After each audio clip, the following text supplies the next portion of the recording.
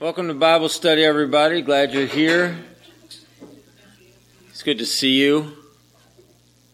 Yes.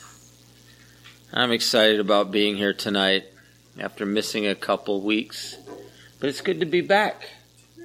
And so we're going to get started. Now we'll spend a little time in prayer, ask God's blessing on our time, and then we'll get moving with the actual Bible study. Father, thanks for meeting with us here tonight. We proclaim that in faith, according to what you have already said, that where we gather in your name, there you are right in the middle of us. And so we welcome you here. We ask you, Jesus, that you would speak to us. We ask that you would lead us and you would guide us tonight. We pray that we'd have ears to hear what you'd have to say. We pray for your Holy Spirit just to bring revelation, understanding. And I pray, Father, for just a new idea, a new way of seeing things, a new way of seeing you tonight. Just ask, Father, that you be glorified through this time, glorified through what we do. And I pray, Father, we're open and ready to receive what you have for us. We ask you in Jesus' name. Amen. Amen.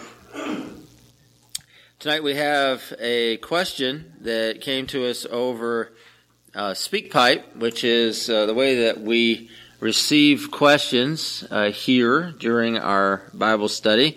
This one comes to us from Sarah Orr. Sarah is currently living in Dubai. And so she had heard something on one of our previous podcasts of some kind. And so she had sent me a question. So I'm going to go ahead and play that. And we'll see about answering it.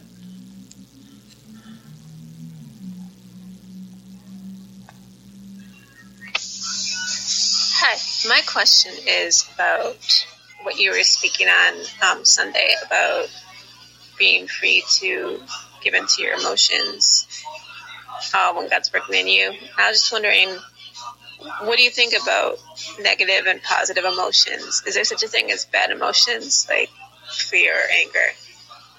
Thank you. All right. So thank you, Sarah, for sending that question. She's referring back to a few Sundays ago when I was talking about experiencing emotion. And part of what God has for us, I believe, in our relationship with Him is that for us to be fully human and to really understand Him more fully, we need to experience emotions. And I think people sometimes try to cut themselves off. They try to repress certain emotions or whatever the case may be, but fundamentally, some of that can be dishonest, and some of it can actually keep us from really developing into who we have the potential and who God has created us to be. So what I was trying to get at during that Sunday service, I was trying to encourage people to really experience the emotions, really live in that, really allow God to bring that about in our lives, because I think we need it. I think we serve a God of emotion. I think He shows Himself in the Scriptures that way lots of times. And so we're created in His image. So if we're really going to live in the image of God, we're going to live up to our creative potential, we're going to have to be a people that experience emotions and allow those emotions into our lives. Now, she asked a question about it, and that was, are there negative emotions or whatever? Well, there certainly are certain emotions that in our lives, if they run amok in us, they can cause damage and they can lead us astray. I think fear is one of those that can do that. And so I really believe that for some of us, we have irrational fears. Some of us have fears that make no sense. Some of us have fears that are based on past experience that because we had a bad experience with something, we're afraid of the same thing happening.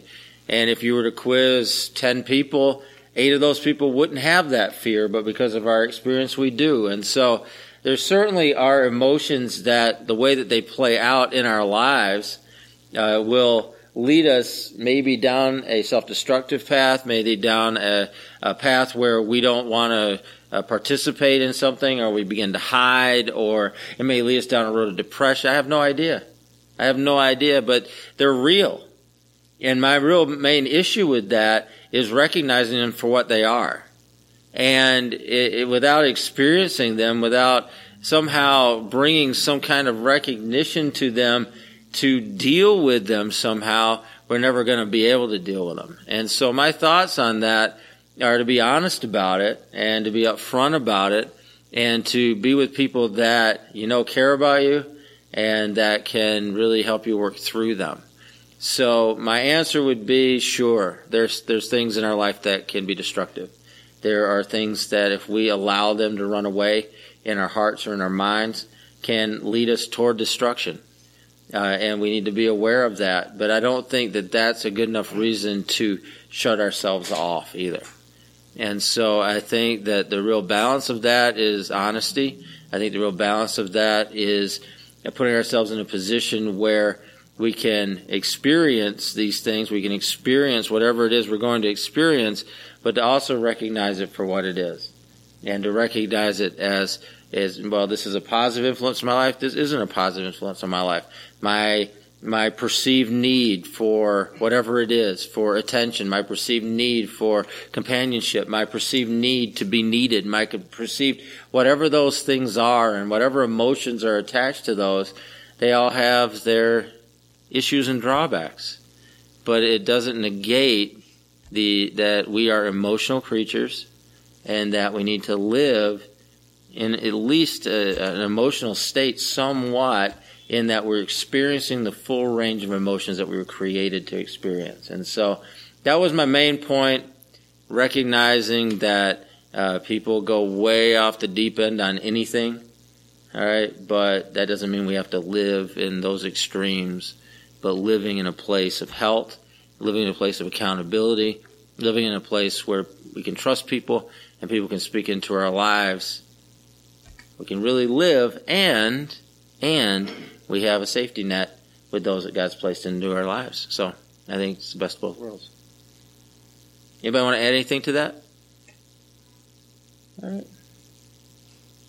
Okay, if you have a question for us that you would like to have answered during our Bible study, you can leave the question at the website. It's SpeakPipe, SpeakPipe.com, www.speakpipe.com/ and it's Monday Night Bible Study, all one word. If you'd like to leave us a message, we'll give it a shot to answer it during the Bible study time. All right, if we have our Bibles, we're going to open up to John chapter 2, Gospel of John chapter 2. If you need a Bible, I'm sure we can find one for you. But John chapter 2 and verse 11.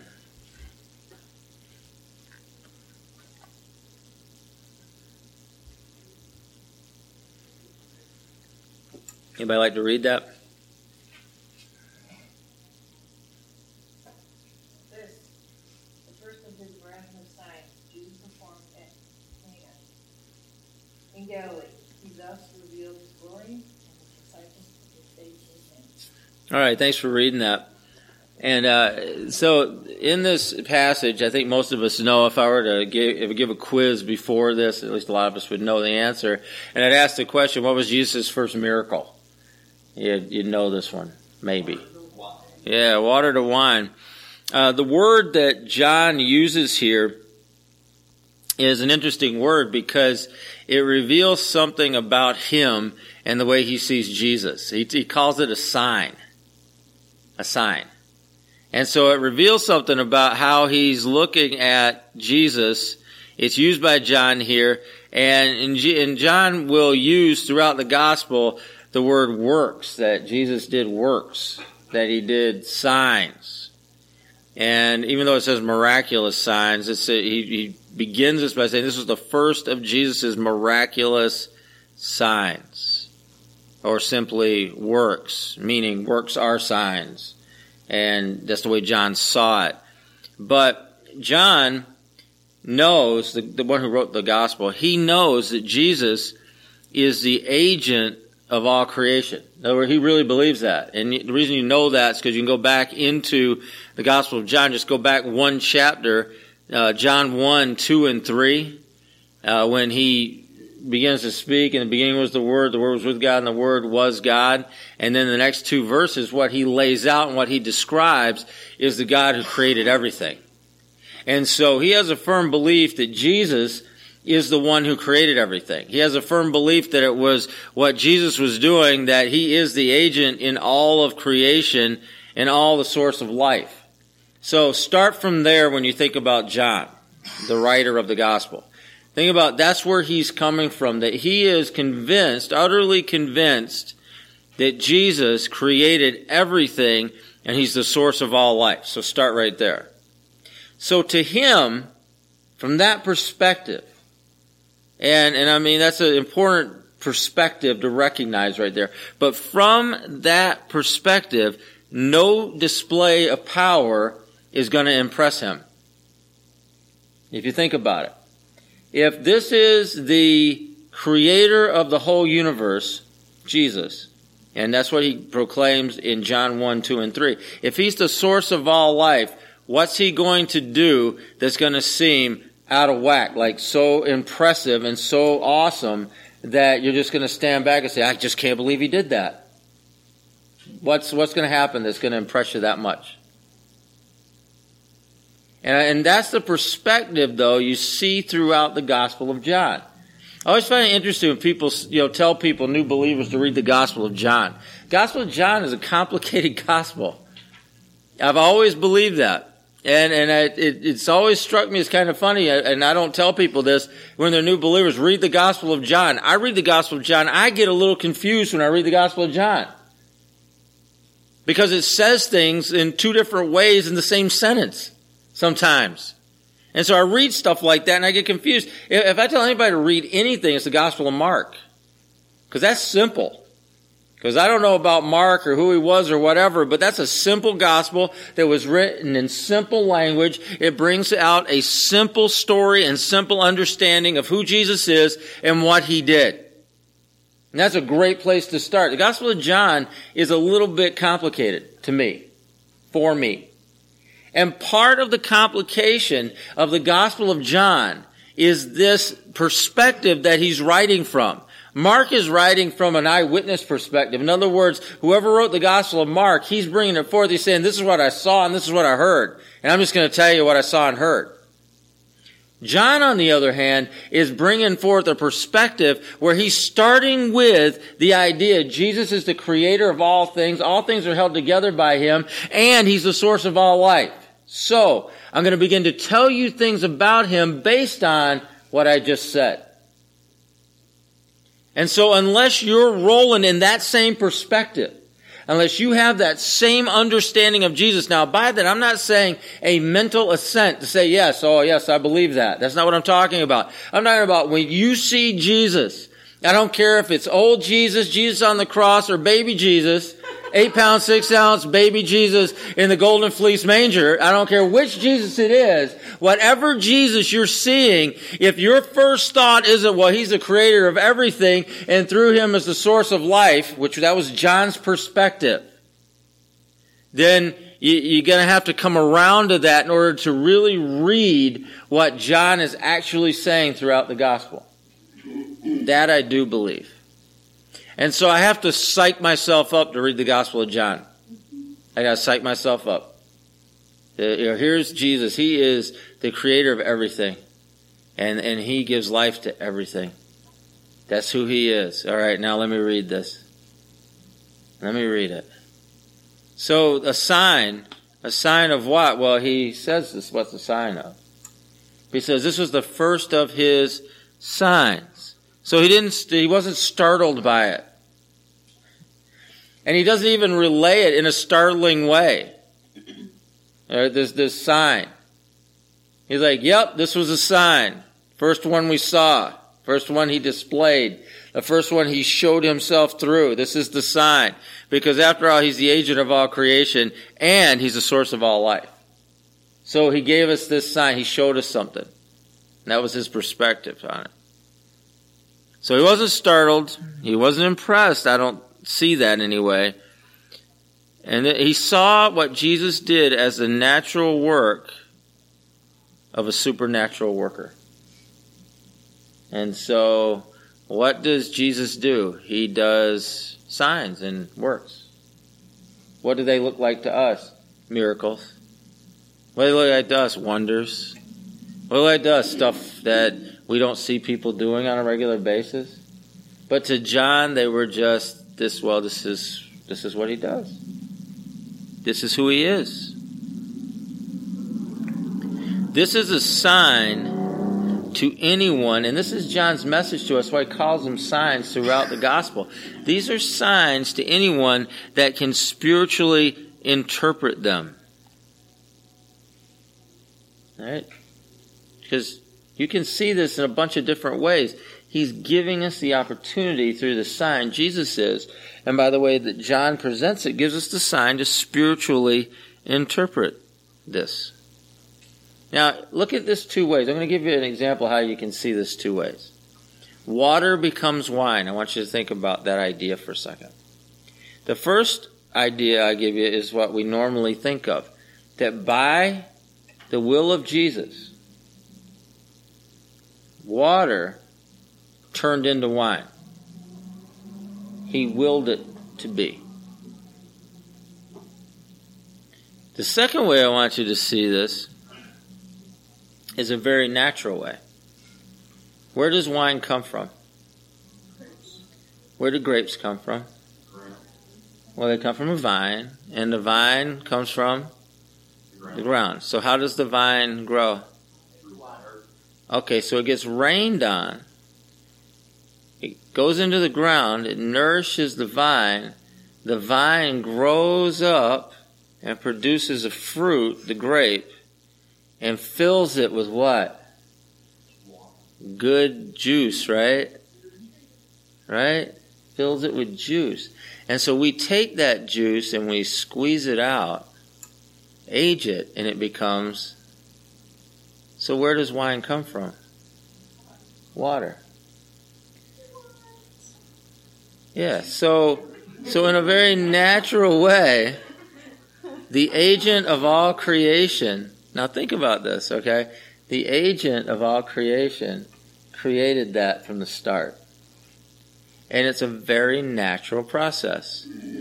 That rain falls, produces the vine, nourishes it, the fruit comes forth from the vine, and produces the juice that makes the wine. And so wine, in and of itself, comes from water. But that's the way God created it. That's the way Jesus had created it from the very beginning. So by His will, water is made into wine. So, Jesus says so. Jesus says so. There's an old French saying. I don't know it in French though. It translates, I can't remember it in French, but it translates, here is the wine who fell from the sky. So in other words, by that saying, this is an old peasant saying in France, they're recognizing that God had turned water into wine before they drink the wine that they produce from their vines. Here is the wine who fell from the sky, is what the saying is. All right. So what this became and what these signs became, and I'll get back to why that was important, why I just said that. But what these signs became, they're the signs of a new revelation that God was bringing. And so John, in calling them signs, he was giving us an opportunity to take hold of a new revelation of how God was going to do things and how God is doing things. So somebody look at John 1:17.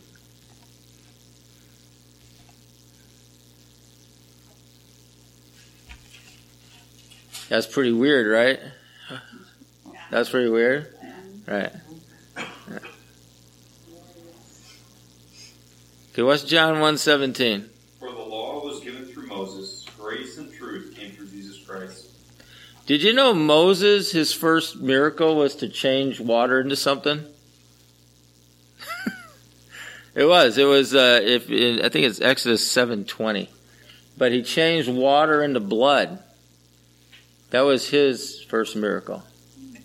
So Jesus' first miracle was change water, or his first sign, as John would say, was change water into wine. But doesn't that speak a little bit to the difference between Moses, the law, and Jesus, the revelation that he brings through the gospel? Doesn't that speak to that somewhat?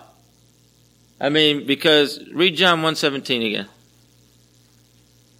Sorry. I should have had you do it right away. For the law was given through Moses, grace and truth came through Jesus Christ. All right. And that verse speaks to it. It's like the law was given through Moses. It doesn't mean Moses was a bad guy or anything else. It just means that that's the revelation that was coming forth. That's what God was speaking. That's what God was doing. That was God's way of communicating with his people, of having a relationship with his people. It was God's provision over his people, was the law. And so that came through Moses, but grace and truth came through Jesus. And so there's a revelation that's coming forth through this. There's a revelation that comes by the wine, the water into wine. There's a revelation that God wants to bring into our lives through that. If we can see it, if we can receive it. That's what the sign is for. That's why he calls it a sign. Not only is it just a part of how he saw Jesus and his supernatural nature, but it was something more than that. It was also a sign that was bringing a new truth. It was a sign that was bringing a new revelation. It was a sign that was bringing something that they had never seen before. And so he's going to show them. You know, if you're driving down the road and you don't know where you're going, and you don't have, you know, one of those things in your car that tells you where to turn, signs help. All right? They really do. And even if you do have that, signs help. Because I don't know about you, but I can listen to that all day, but I still want to see the street sign. Make sure I'm on the right road. So the sign is given. It's a sign of a new revelation. And it's a sign also that there's a living principle that John's going to bring forth in his gospel.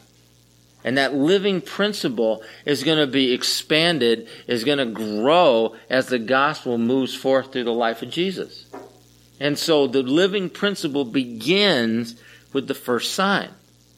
And the living principle we see in this first sign, and there's a couple of living principles we see in this sign, but one of the living principles you see here is that Jesus says so, that he wills it, and it happens.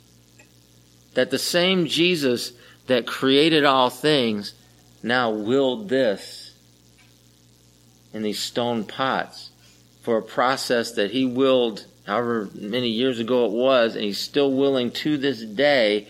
He also willed as a sign to the people that were watching, a revelation of who he was, a revelation of life, a revelation of, as he says later on, showing his glory.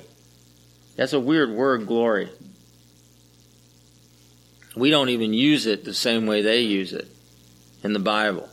We think of glory as something else. And that's okay, I guess, because we don't have this kind of glory in our normal lives. We don't see this kind of glory on television.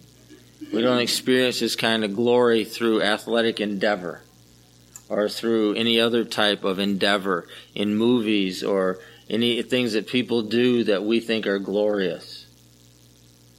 We don't see this and understand it. Go back in John chapter 1 and verse 14. It begins to explain this. It says, the Word became flesh. So there's the incarnation in verse 14. And it says, we beheld his glory. We beheld his glory as the only begotten of the Father, or the one and only from the Father, full of grace and truth. So the way we see that glory, the way that glory is being manifested to us is grace and truth. Because I don't know about you, I don't know what else you see there. Because what he was describing was a baby being born. that's nothing in and of itself glorious. I mean, it's cute and it's nice and it's good. Nothing wrong with babies being born. I love seeing babies. But in and of itself, there's nothing glorious to that. Just like we're told throughout this in the Old Testament, even prophesying about Jesus, there was nothing about him to behold, about him, that would draw you to him. And so something else was going on. Something else was being revealed. Something else was coming forth that was beyond the way he looked or the way he sounded. Beyond his physical characteristics, there was something else going on. The sign was not pointing to him, in any physical way. And understanding that is to understand that the concept of his glory didn't have anything to do with the way he looked or the way he sounded. It just didn't. And I know it's hard for us to separate those things. It really is. We have a really hard time separating how someone looks and they sound or how they dress or whatever other, parameters we put on that. And understanding that that's not the person. We have a really hard time with that. How a person smells. That's not really the person. But that's hard for us. Really hard. And I mean, specifically if they smell badly. If they have a foul odor about them. It's tough. It's tough. Because we depend on our senses to tell us things like that. And yet, that really wasn't the sign. The sign that John talked about with Jesus, talking about this first sign that he showed, it didn't have anything to do with how he looked. It didn't even have anything to do with what he said. Because what did he say? Does anybody know what he said? How did he change the water into wine? Did he do a dance over it? Did he strike it 3 times with his hand? Did he kneel down and quietly pray? Did he sweat when he was doing it? Did he yell at the top of his lungs and command it to happen? How did he do it? Well, yeah. I mean, what does it say in the story? How did he do it? How did he do it? Do we know? Huh? He said, go get, yeah. Go draw some water. So how did he do it? Don't know, right? He willed it, and it was. It's freaking awesome. So the sign didn't point, and the reason I'm pointing that out, the sign did not point to his voice or did not point to his action necessarily. It didn't point to how he looked. It didn't point to what he demonstrated even. It didn't point to how he did it. It didn't point to any of those things. Because the whole story revolved around him just giving some simple instruction. Just some simple instruction. They followed the instructions, which he was an honored guest at the wedding, so they should have followed his instructions. They followed his instructions. They did it, and all of a sudden they served it up. What was it? It was the best wine. That's what they served up. Perfect. They didn't know where it came from. The disciples knew where it came from, though.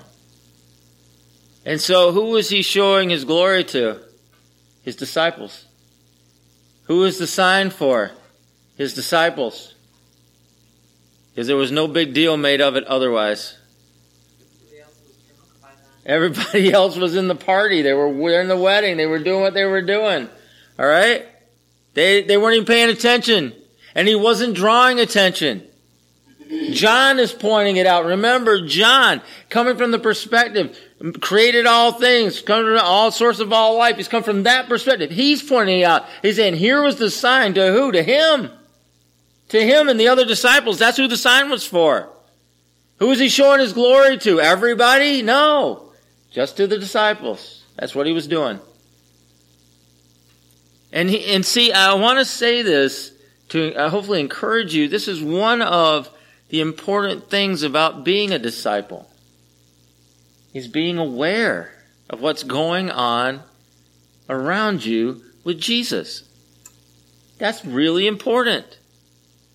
It is important for you to be aware of what Jesus is doing. It's important for you to be aware of where He's at and what's going on. The sign came without any kind of flurry. The sign came without any kind of big deal. There wasn't any trumpet sounding or anything else. They just saw it, and it was a sign, and it was His glory being revealed. How? To who? Just to them, because they were paying attention for once.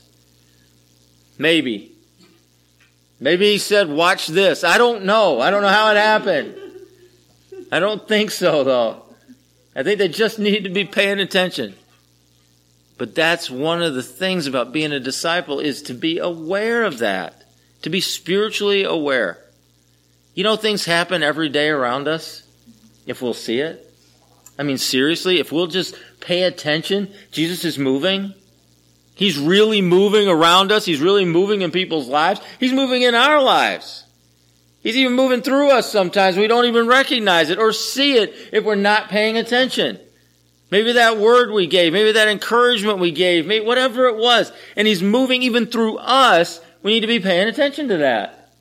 Changing situations, changing circumstances, changing other people's lives right in front of us. He's moving.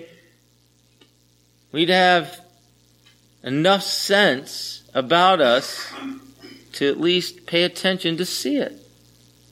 Because there may not be trumpets sounding, and it may not be something that everybody sees, and it might be something that only you see, because you're the one there. You're the witness.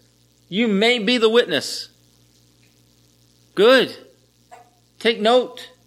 You're the witness. Who else is going to see it? I don't know. Maybe nobody. I mean, there's angelic beings and there's spiritual beings that'll see it, but of human beings, who else is going to see it? Maybe nobody. You're the witness. So that comes from us being aware.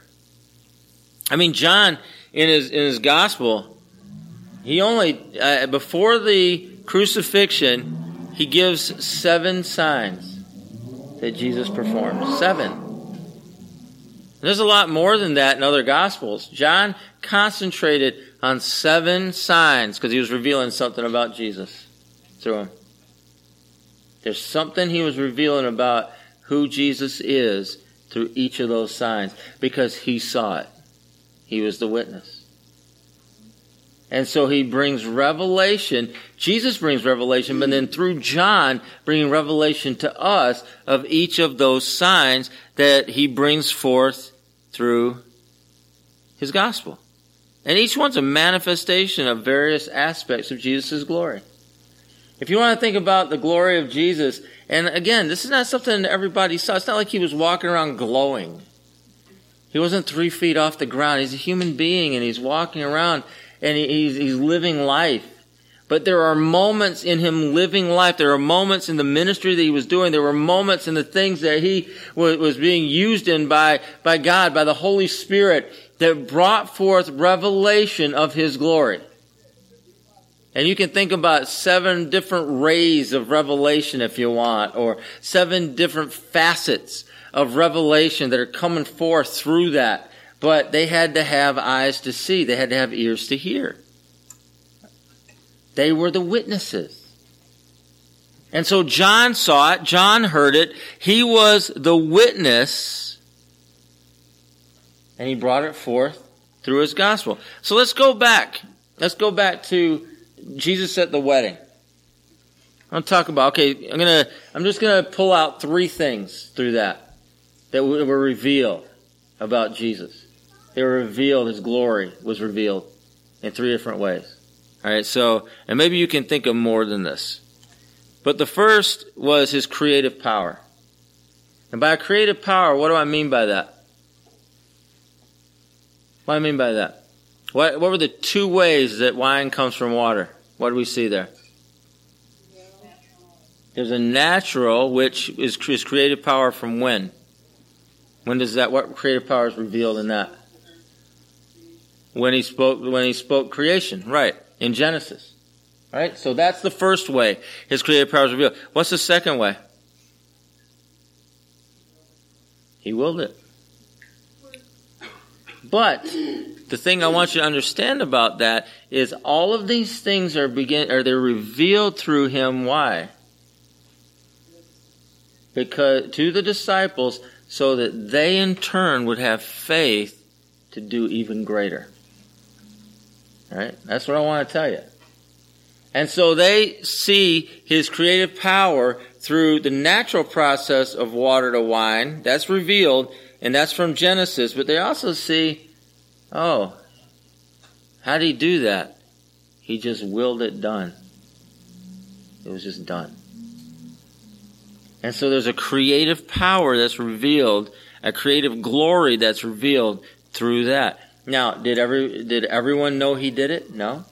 Did everyone applaud Jesus and carry him on their shoulders? No. Did they have a special electric slide dance to Jesus at the reception? No. Not that we know of. Not that we know of.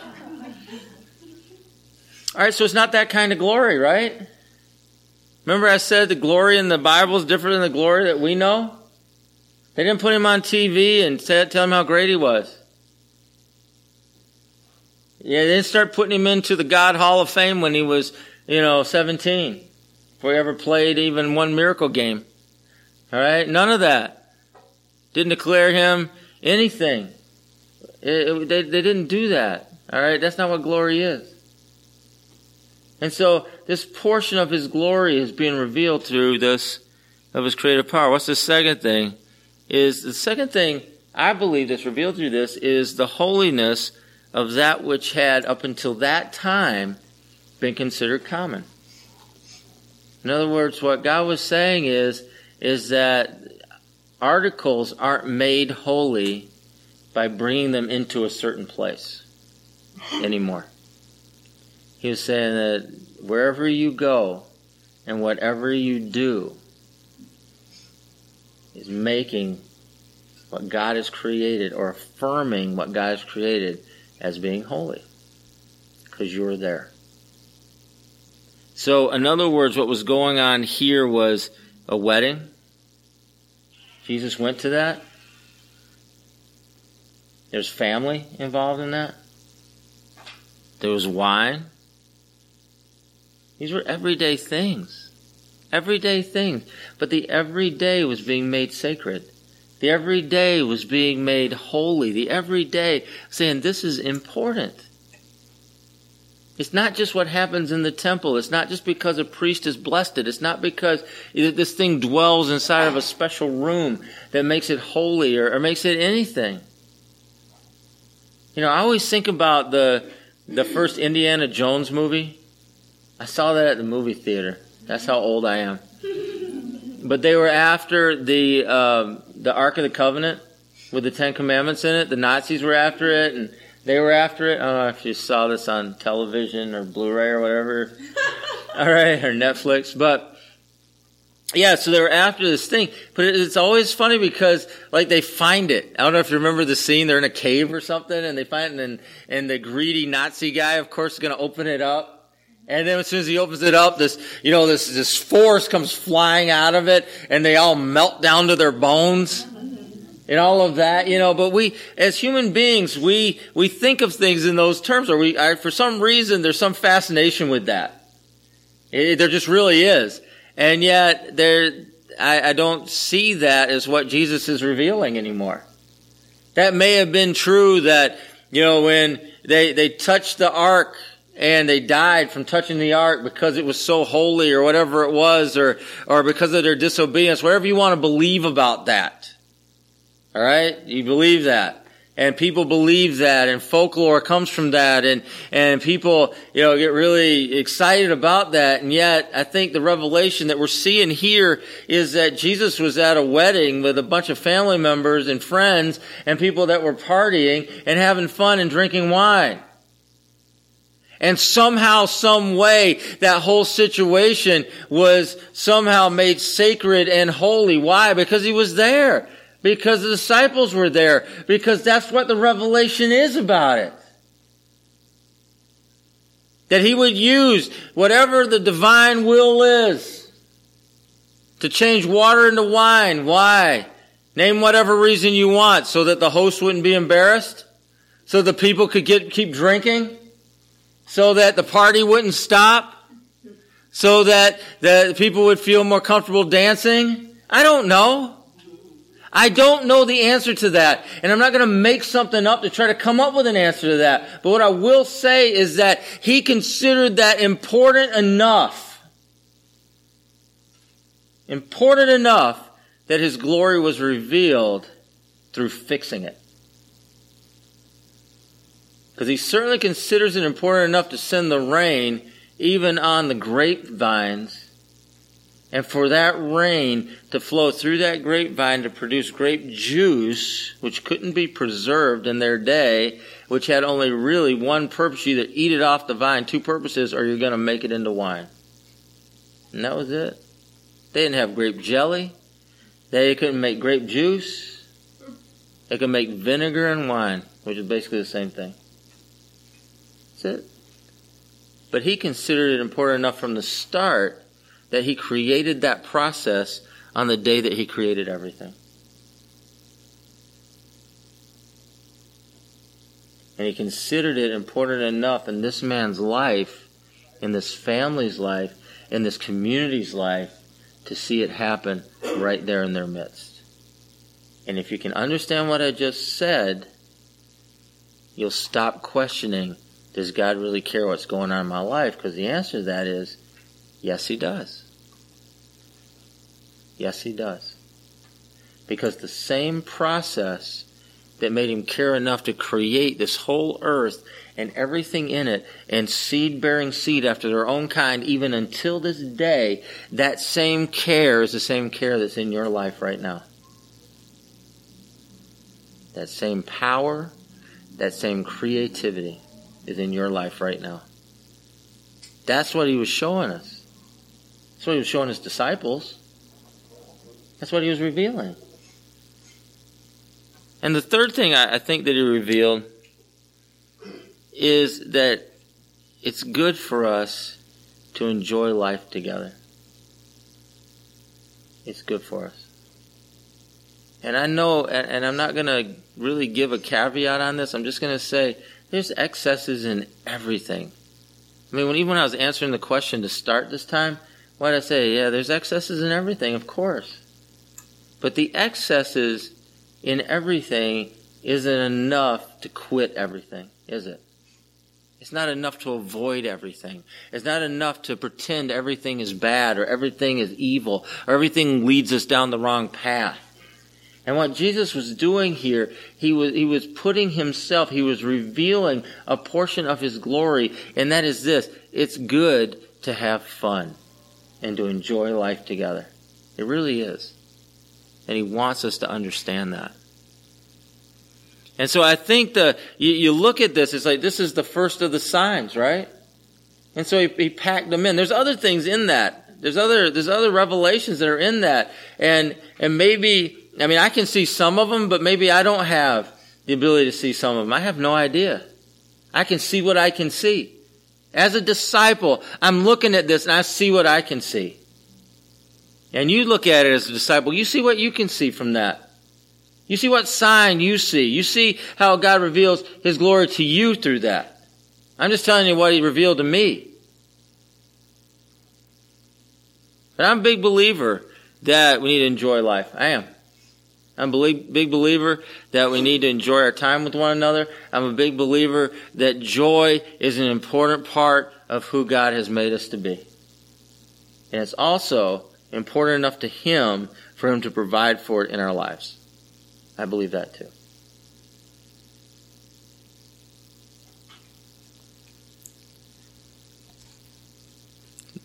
Somebody look up Revelation 19:18. Revelation 19:18.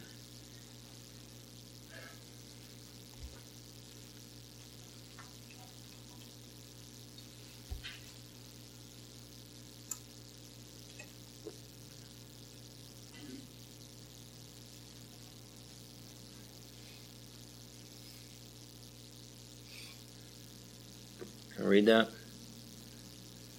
So that you may eat the flesh of kings, generals, and the mighty, of horses and their riders, and the flesh of all people, free and slave, great and small. That's why no one would read it.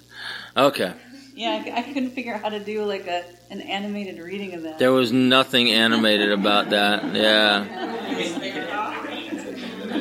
All right. So what I'm looking for, and I'll find it, but what I'm looking for here is that in heaven, and the Bible declares this, that there's a wedding.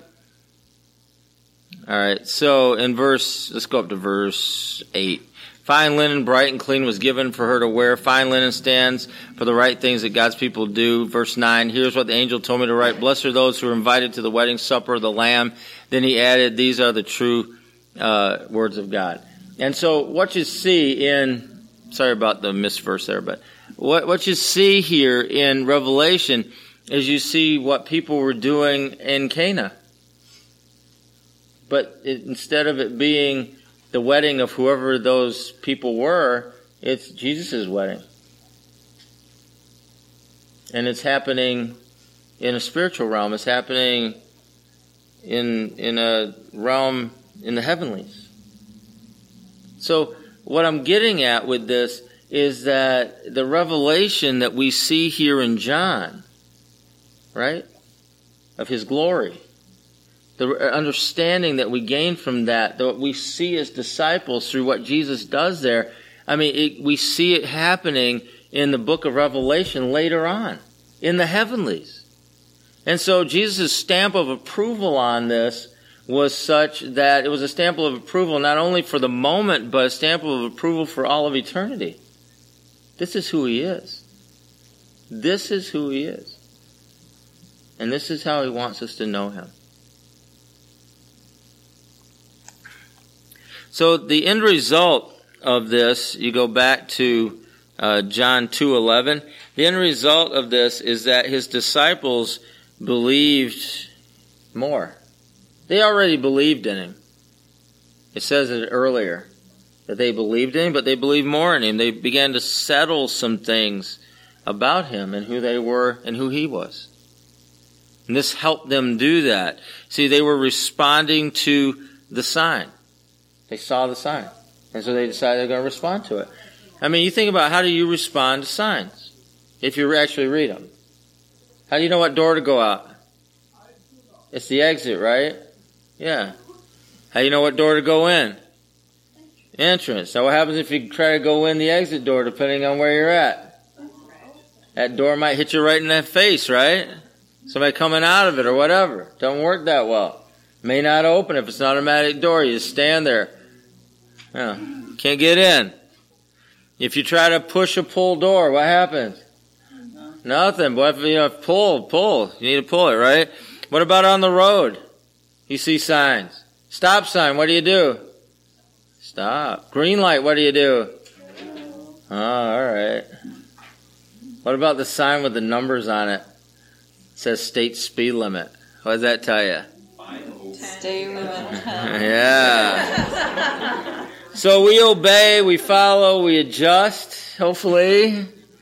When we see signs, that's important. That's what they were doing too. They were seeing the signs. And they were obeying, they were following, and they were making adjustments to how they saw things and what they believed based on the signs that they saw. Let's try John 14:1. Give that one a shot.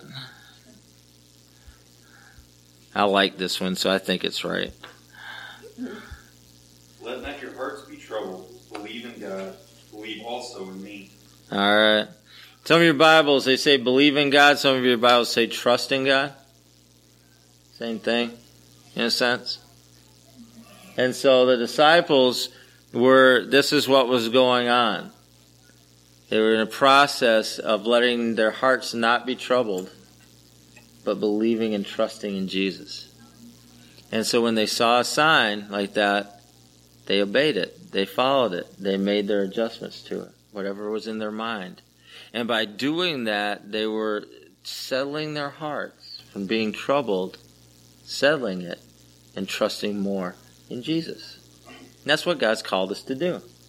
So I'm giving you one sign tonight. Cana, the wedding, we don't know how he did it. We don't know by what means it took place or anything else. All we know is that it happened. It's a sign, and there's revelation that comes through that sign if you can see it, if you can receive it. The only other comment I'll make about it is that when the water was changed into wine, it was really made into wine. The substance changed. It wasn't just the attributes. What do I mean by that? Attributes. It didn't just look like wine. It didn't just smell like wine. And it didn't just taste like wine. It really was wine. And that's how God does stuff. He changes the substance of it, not just the attributes. And so your expectation, my expectation for our lives, needs to be an expectation for the change of substance and not just attributes. I don't want to just look like it or sound like it or smell like it. I want to be it. All right? And that needs to be my attitude, my expectation, and my faith. Right there. That's my trust. I'm going to be it. I'm going to be it. I'm going to be it. All right. So any comments? Anybody want to say anything? Or any questions?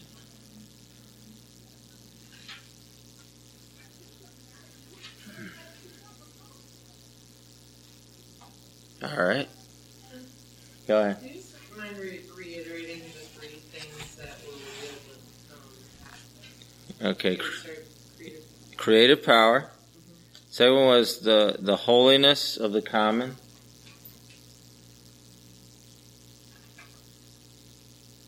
Sacredness of the common. I don't know what else I said. The third thing, I just wrote the word fun.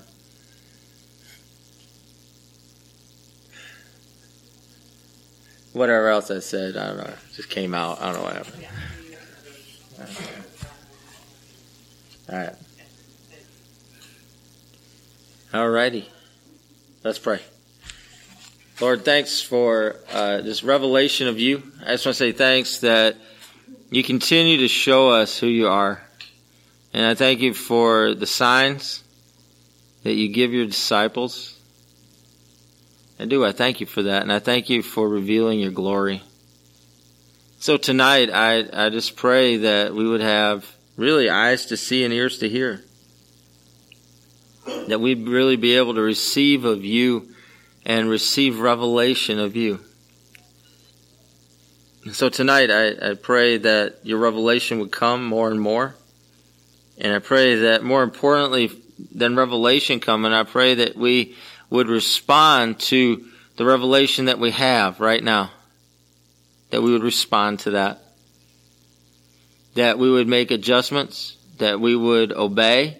That we would change directions if we need to. And I pray, God, that our trust would grow and grow and grow in you. God, thanks for showing us something new. I pray for a change of real substance of who we are. Change, God. For asking in Jesus' name. Amen.